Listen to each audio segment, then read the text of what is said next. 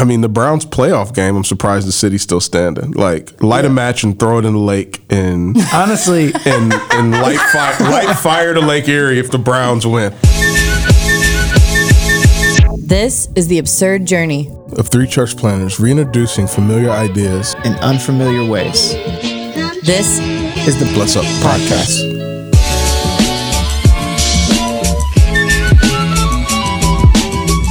All right, welcome back. This is episode 7 of the Bless Up Podcast. I'm Rachel. I'm here with James and Corey. And this week, we want to discuss something all three of us have lived through. And that is the painfully beautiful growth process of starting something new. Starting something new. So to open up today, I want you to finish this sentence. Starting something new is fill in the blank. Starting something new is crazy. Starting something new is absolutely crazy. I think if you would have asked me 10 years ago, I would have said starting something new is exciting. Yeah. Starting something new is invigorating. Mm-hmm. Starting something new is, but man, like, yeah, on this side of like starting multiple new things, starting something new is crazy. And why I call it crazy is because I believe like it just is crazy. Like, I think it's neither like good nor bad, but it's crazy. And I think you have to be a little bit, you got to be a little bit off to like start something new. You got to be able to say, you know what? Whether good or bad consequences come of this, I have so much deep faith in whatever I'm starting that, man, no matter what happens, I'm in for it. Mm-hmm. And the reality of that is like, that doesn't quite make sense. That's absurd. There we go. Yeah. Like that, it doesn't quite make sense. Because what you're saying is like, I'm going to put an equal amount of effort, an equal amount of sweat equity, an equal amount of emotional energy into this thing, whether it succeeds or whether it flops. The same amount of all of that I'm throwing on the table, whether it like blows up or whether it like erupts. Yeah. Mm-hmm. And both have happened. both have happened. That's a whole separate podcast for when we're feeling really sad. Remember this? That lasted a day. So it's just finish the sentence, right? I don't have to like pick one word. I can complete the thought with multiple words. You do you. Good. I would say starting something new is sometimes necessary. But the emphasis that I would place in that sentence is on sometimes. Mm. I think what we automatically jump to, what a lot of us tend to have, what we want to jump straight to is the word necessary. Starting something new is necessary, right? And I think that at least in my experience, I've found that when we just jump straight to necessary and we don't start with the sometimes, I'll get to that in a second, but like when we just jump straight to like, this is necessary, more times than not, that thought comes out of unhealth. That thought comes out of anger. That thought comes out of being hurt. It comes out of like something like I didn't get my way, or I was harmed, or I was hurt, or this is wrong. And it's more about what something else is or isn't rather than what God is asking me to do. Does that make sense? Yeah. So I think the reason I put the word sometimes, and we need to start and put the emphasis on sometimes, is it's a qualifying word that causes you to pause and ask, is God in it? Is this necessary because you're hurt? Is this necessary because of something that happened to you? Is this something that is necessary because you feel like you want to do it? Or is this a condition, or is this a situation where it's necessary because that's the move of God? Because that's what the Spirit is stirring. Because that's what God has asked you to do. And for me, just personally, like as a pioneer, like as somebody who is like future oriented and new ideas and new, innovations and stuff like as a, a champion of innovation, that's a way that I have to check myself is God in it? Or am I dreaming of this because it's 3 o'clock and I just have no work energy left and now I'm just daydreaming? You know what I mean? Like, or something else, like sometimes necessary. Yeah, man, we will have lost 2 epics because of COVID. Yeah. But which epic are we on now? So when we come back, it'll be 8. We would have technically lost 8 and 9. This would have, next year would be 10. But Oh my gosh. Yeah. So it would have been like a decade of doing a decade of epics. Yeah. Like An epic decade. When I think an epic decade. I'm so sorry. I'm not even a dad. I can't even call that a dad joke. It's okay. It's a parent joke. You know what I'm saying? We're being We're being inclusive. It's a parent joke. Amen. Praise God. Moms can make bad jokes too. Indeed. Amen. Indeed. And dads can make quesadillas no matter what Jada thinks. Nah, but like, I think one of the purest examples of what you're talking about is when I think about like how we started Epic. Mm-hmm. Like for me, there was like, I think back to that as a positive starting something experience. One, because I feel like Epic 1 was positive. Epic 1 was dope. Epic 2 was not a positive. And we're not going to talk about Epic 2. Sorry, keep going. 2020 was the year of Epic 2. Goodness. A year-long celebration of Epic 2. That's what 2020 was. No, but Epic is it's a youth retreat that we started in 2012. Yeah. 13? Yep. So 13. Yeah, it was 2013 that we started Epic. Yeah, the beginning of 2013. Yep. And we started it. And what sticks out to me is that I'm saying we, I'm saying plural. Like, first off, there was nothing for us to go to like it. Mm-hmm. And like, we looked for stuff. Yeah. And that was the thing. We looked for stuff. We looked for somewhere that we could take our kids who were from different cultural backgrounds, different socioeconomic backgrounds, different racial backgrounds. We looked for places that we could find like a more multi-ethnic worship environment for our kids so that our kids from different places could all worship together. We looked for that stuff and we couldn't find it. And I think it was important, like the day that it started, we were sitting in Brummy's office and I feel like God spoke to us. Mm-hmm. So something started and was birthed out of God not only speaking to one person, but God speaking to multiple people. Yeah, because I like to function from a space where God speaks to us. Yeah.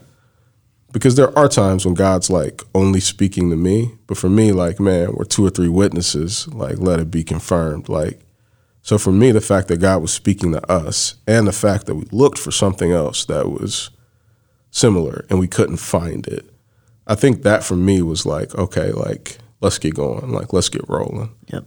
And even in the launching of it, there was a shared vision, there was a shared effort, there was a shared leadership. It wasn't just like out of the imagination of one person. Like, it was out of the imagination of like multiple people. Yep. Yeah. That really was, it was such a unique situation. It wasn't something that, it wasn't like we were sitting around and it's like, what is marketable? There wasn't a ton about Epic that was marketable. It was one word. It was one word, which and we learned in past episodes that's trendy and cool. Yeah, it was a unique situation, and I think that for us it was necessary because we had collectively between all of us, youth pastors that were in it, we had a wide range, a diverse representation of students. And there was no place where all of us could exist together, hear an equally relevant message, and also learn to come together in the one place that we can all unite under, which is the banner of the family of Jesus Christ. There was nothing, we didn't feel as if there was anything that existed quite like that. And that kind of brings me to the other half of that thought, which is, when we start with like sometimes and qualifying it by asking like, is God in it? Then when we move to necessary, it's not like, we have to do this because, negative. It becomes like, this is something that God is doing, and not starting it, it would be easier, and not starting it would be copping out, actually. So like, you see how it changes the connotation completely when you realize like God is in something, as opposed to like, oh, we just got to do something different than what we have before. You know what I'm saying? You kind of touched on something that is, I don't know, oxymoronic a little bit. Like, so you talk about that not starting it would have been easier, and going to something that already exists would have been easier. Yeah. But there's a flip side of that. Sometimes, like starting it is easier. Sometimes starting something is easier than doing the hard work of staying. Like sometimes staying and fighting through grievances and fighting through differences and going through the pruning and personal growth process of being under someone else's leadership, sometimes that is the harder thing. But God is calling you to stay planted and do the hard work of creating roots as opposed to just bailing. So it's not always that leaving is the harder thing to do. Yeah. Sometimes actually staying put and putting in the work is the harder thing to do. So let me ask this. How do you discern the move? How do you discern what the move is? How do you discern if you're supposed to stay and put in the hard work? Or how do you discern if you're supposed to go and start something new and put in possibly that hard work, or take the easier route? Because sometimes the reason it feels easier is because you've walked into your calling. The work is not actually easier. It's that, my yoke is easy and my burden is light. Mm-hmm. And so how do you discern? How do you discern staying versus starting? Yeah, I think first, I'm echoing something I said earlier, but I just think it's so important. And it's just a shift that in my life I've seen so much fruit from. I think there's a big difference between I discern and we discern. Mm-hmm. Yep. I think I discern and we discern are so much different. I would rather lean into making decisions as us versus making decisions as I. Yeah. Because I think that's more God's model than me wanting to start something and something being so birthed out of my imagination. So I think first is a we, and I think the first layer and level of that is that in the Bible, people are sent. Mm-hmm. The Missio Dei is a theological thread of Scripture. The Father sends the Son sends the Holy Spirit sends the church. The apostles, the leader of the church, are going to gather in Acts 13 and 15 in councils. And before even Paul, who's seen the risen Christ, is released to go out and to fulfill the mission that he has to go take the gospel to the Gentiles, first off, Barnabas is with him and he's always with other people. And second off, it was those church leaders who blessed him and ordained him to go out and do that work. And I think a danger that I see so prevalently happening right now is cats just wanting to start stuff without the place that they're currently existing, blessing it. Even if they see deep discrepancies in that place, or even if they're they're not doing it right and I could do it better. But man, just the idea of going off on your own and freewheeling without anyone blessing it. Because the reality is you can't lead if you haven't been led. Mm-hmm. You're not going to be able to lead people healthily if you haven't been able to submit under godly authority and godly leadership. So I think step one is are there people in your life now who you view as spiritual leaders, blessing, sending, and affirming the work that you seek to do for God's kingdom? And I think that goes for not only church planting, but starting not-for-profits, starting mercy and justice ministries. I think it's new businesses. Come on, bro. Are the people around you blessing it? Man. I think I mean, I get that question all the time. Having, with us all having started churches, as well as other things, conferences, retreats, things like that. I get that question all the time is like, why did you go and start new stuff as opposed to staying and, maybe helping turn or enhancing or whatever, what already existed. And that's a tough tension. I think that question comes from a couple places. I think it comes, partially from the place of like people's fear of starting new stuff. Man, let me just say, like, if you have a burning passion, this is for free. If you have a burning passion to start something new or see something innovated in a new way, I believe that those yearnings do come from God, and that's probably something the Lord is stirring in you. And I would just affirm that, like, I would rebuke your fear in Jesus' name, and I would affirm that, like, that's probably a stirring from the Lord. But to your point, it's got to be, he's not going to stir something that he didn't affirm first in Jesus and then also in spiritual community. So that's for free. I think the other place that, that question comes from is out of a spirit of like not understanding or sadness and leaving. We can't all stay together, or even competition or whatever. It's been weird. I mean, so before we planted Third Street, I was an influential part of 2 churches prior to Third Street, and a super minor part in like a ton of other ministries, right? It's actually funny, as you were talking, I was like retracing each of our steps and like all the places that we served in some minor capacity. It's ridiculous. It's a lot, bro. But at some point the time came to leave each of those things. And for me, every time, I didn't have this way of being able to articulate it back then, so I'll save it. But like for me, it was more like it was just what God was doing. I didn't actually set out to start a church. We've said that on here before, and honestly, if I would have had my way perfectly, I would have never left the first community that we were a part of. I would have never gone to the second, and I certainly wouldn't have started the third. Like, I would have never left the first.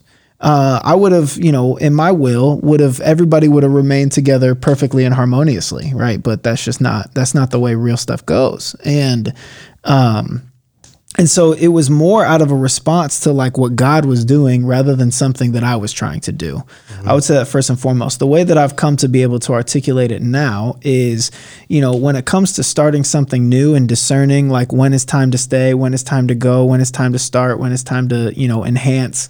For me, starting something new, every time it happened, always had more to do with what God was asking us to become, who God was asking us to become, and less about who the people we were leaving were not, or who the people we were leaving were.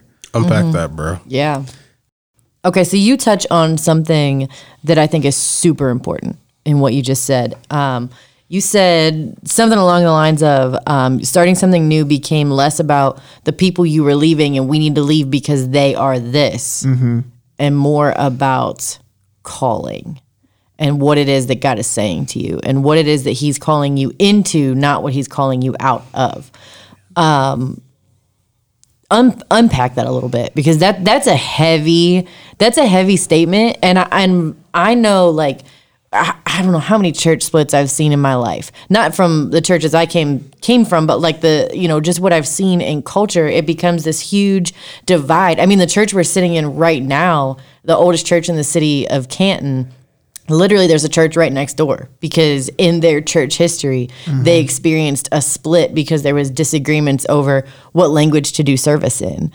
And so unpack that a little bit, that idea that it's not about the people that you're trying to leave. Well, and both of you, I mean, I would invite both of you to have comments on this as well, because you guys were A, with me, but then B, have also done this in your own right. I think, I would start by making the observation that I've seen a lot of people do things out of the spirit of, or leave things out of the spirit of who the other people are or aren't. And, I haven't been in this incredibly long, but I've been in it just long enough to see that the people in the beginning who base stuff off of who other people were or weren't, and based off of the hurt that they were coming out of, those things are no longer around. Those things have since fizzled out. But the things that have been long lasting are the things that, like, I hope we're long lasting. The things that have been long lasting have been started out of who God was asking that person to become. For me, God had his hand in the places where I had landed previous to 3rd Street the whole way. It's super evident. But was clearly putting people and experiences around me to shape and mold what it is that he wanted me to do more so down the road. And what it kind of came to for me was there were elements of those places that I existed that were frustrating for sure. There were people and perspectives in those places that were frustrating for sure. But until I could come to a point of realizing that it was frustrating, not because like they're bad people or because, they're doing it wrong. It was frustrating because God did not create me to function in the way that they needed me to function. And he did not create me to lead or minister in the way that was fitting to that environment or that culture. Does that make sense? Like God was doing something else. And I think in me, and I think that so many times we think that, when scripture talks about the church being many members, but one body, is we think that has to all be in one building. But that's not the way the body of Christ works. We are still many members. We are still one body.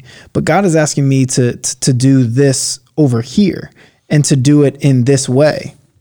And while I, respect the culture that God has allowed you to build, that's not where he has for me to function. And that's not the way that he's gifted me to fit. And there's a big difference between leaving a place because you're mad at the way stuff goes down or you firmly believe that they are wrong versus you firmly believe that God has given you holy discontent and is asking you to become something. It had more to do with my growth and what God wanted to do through his spirit in me than it did angrily, rebuking or refuting anybody around me. Yeah, I think, along with what you're saying, man, I think it's been big for me. And I know in myself and what I've seen from like others, like in like being a part of starting a church and then being a pastor of like a church plant, like what I've seen is like when people leave a church out of frustration or they leave an organization out of frustration and they try to start another one, what they're doing is they're leaving a person and a place and they're failing to follow like the person to the place because Jesus is the person. And when Jesus is the person who's leading us to the place where he desires us to be, when you're following that, then it's what keeps you up at night, and it's what wakes you up excited in the morning, and it's what causes you to keep going at the end of long, hard, and treacherous days and long and hard and treacherous seasons. But when you just leave out of frustration, man, you're just like leaving a person in a place. And the reality is you haven't changed, and the philosophy hasn't changed. So when you get to that new thing that you're starting, you can't go into the boxing ring and be ready to box if you've only trained for hockey. Like, that doesn't work. So a lot of people, like, I think, start new things or go be a part of new things when they've like trained to do hockey, and like it's like, nah, like you're gonna get knocked out if you try to box and you didn't train for hockey. And I think like it's important to like leave well. It's important to like leave in healthy and good spaces and places, or else you're just I think you're just setting up for failure. You guys know that one of my absolute favorite things is the nameless women in Scripture. I love the nameless women. So as you're talking, it just makes me think of the bleeding woman. The bleeding woman. So she is this woman who was living in this tent forever. She had been in there for years, and she was cast out from society because of a condition. She was told she was cursed. She was told she was so many things. And then one day, she leaves the tent. She steps out of the tent and she goes for Jesus, and she reaches for his robe in a crowd. And when he says, "Who touched my robe?" the disciples tell him he's crazy for like, what do you mean who touched your robe, Jesus? You're surrounded in people. What do you mean who touched your robe? But he knew that someone had acted in faith, and he sought her. What's her name? What's her name? Barbara. We don't know. We have no idea what her name is because her faith is what made her well, because she reached for Jesus, and the movement wasn't about her. When Jesus turned and looked at her, he didn't say your frustrations made you well. He didn't say your anger made you well. He said your faith has made you well. Go in peace. And what didn't happen after that was she didn't turn around and look at the disciples and be like, "Who touched his robe? I did. Here's my name. Write it down. And this is how you spell it." She didn't do that because it wasn't about her. That move was not about her. It was about her stepping out of where she was, not because of the people around her, but because God had something more for her. She went forward, and a miracle occurred, and people witnessed it. I have to believe that when that happened and she went back to where she was and she said, "I'm healed." And they said, "How?" And she said, "Jesus." I have to believe a move happened. I have to believe that people then said, "Well, who's Jesus?" And she said, "Let me tell you." I have to believe that that's what happened. And none of that was about her. It wasn't about her frustrations. It wasn't about her anger. It wasn't about her bitterness. It wasn't about anyone except who God was calling her into. It's funny that you bring up that story, because there's a story. So that happens on the way to Jairus' house. And they're on the way to Jairus' house because his daughter is sick.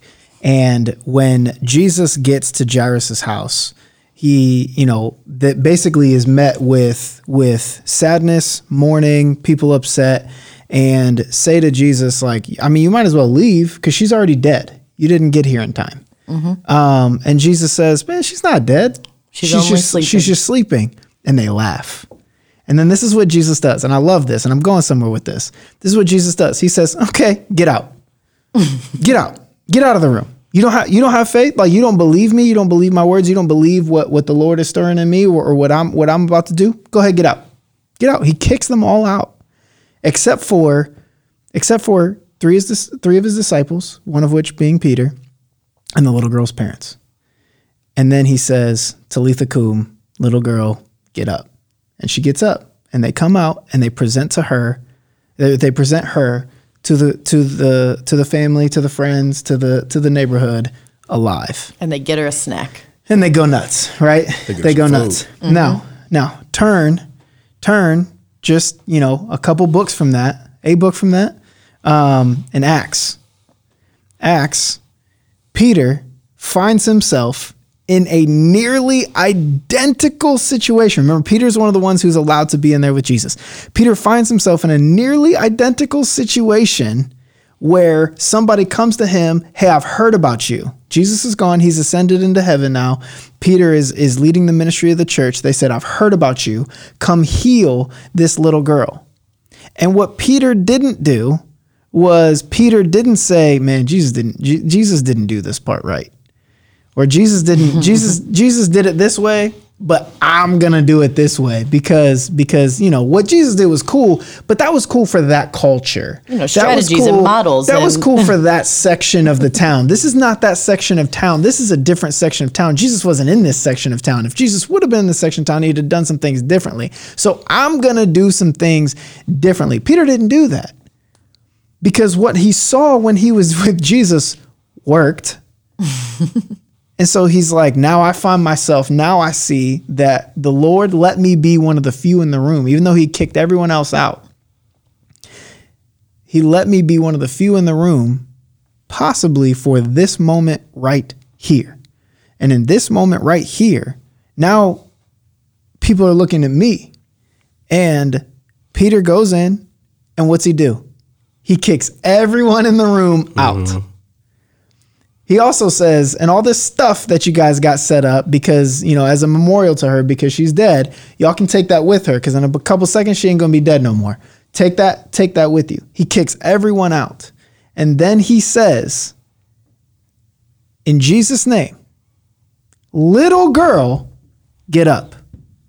And she gets up. Peter's ministry in that instance mirrored the ministry of Jesus, because Peter learned from the experiences that he gained by following Jesus. Sometimes we are taken through things or we are a part of things because Jesus is giving us, the Lord is giving us an experience to prepare us for later. And when something new, when new life comes out of us living out of those learned experiences, that is godly. That is God breathed. That is God starting something new through you. But when it comes out of, I seen it done this way, and I'm going to change things up because I didn't like the way it goes, I have to believe if Peter had changed it up, it probably wasn't working. Because at that point, it had become more about his ministry, separate from Jesus's ministry, than it did about what the Lord was doing in and through him. And you know what, bro? That's so profound.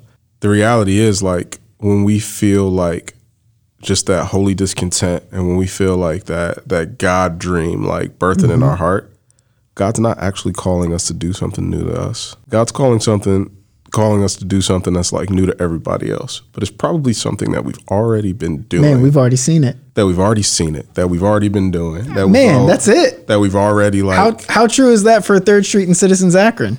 3rd Street and Citizens Akron was a God dream. It may have been new to everybody else. It may have been the first time in 2016 when they launched. It may have been the first time that a lot of people were a part of a multiracial congregation. But where had you and I and Rachel been a part of a multiracial congregation before?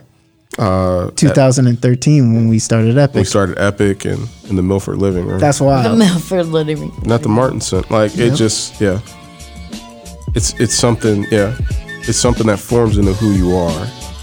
And, like, that new thing is birthed out of the garden of, like, what God is doing in us.